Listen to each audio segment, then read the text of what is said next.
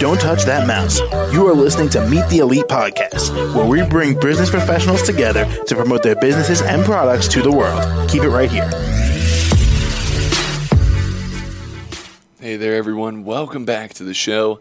My name is James, and joining us today, Doug Guthrie, the triathlon coach. How are you? Hey, I'm good. How you doing? Real well today. Thanks for asking.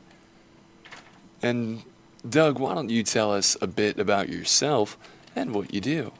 So I got into the sport of triathlon in my mid-30s, like a lot of other people who get into running or triathlon. They kind of hit that, midlife or maybe get a bad medical diagnosis. They're out of shape. They just want to get back to that shape they enjoyed in their teens and 20s.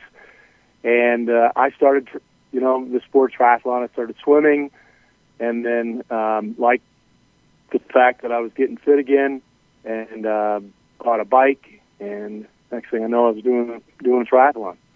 And once I did my first one, I really liked the sport, liked the training, liked the way it made me feel. So I decided I was going to do, longer distance events, and one thing led to another, and did an Ironman distance triathlon 3 years after getting into it, and at that point I was hooked. And Doug, how would you say COVID influenced this business? How did COVID influence the business? Yeah. It crushed us because there was no racing anywhere. So pretty much shut down all marathons. Boston Marathon that year was virtual. I did it running around my neighborhood. Yeah, it was not a good thing. And what would you say is one of the most important parts in triathlon coaching?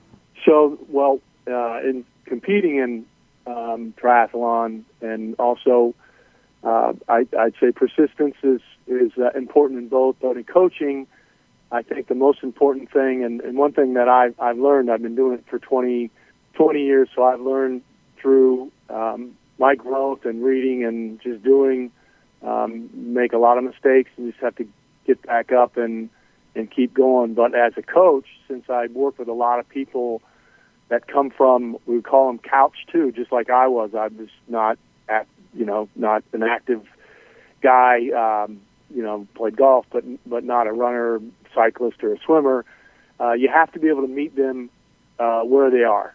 And in fact, I just brought on a new guy who is a professional lacrosse player, so at the top of his game in a different sport, and early 30s, and had not been active.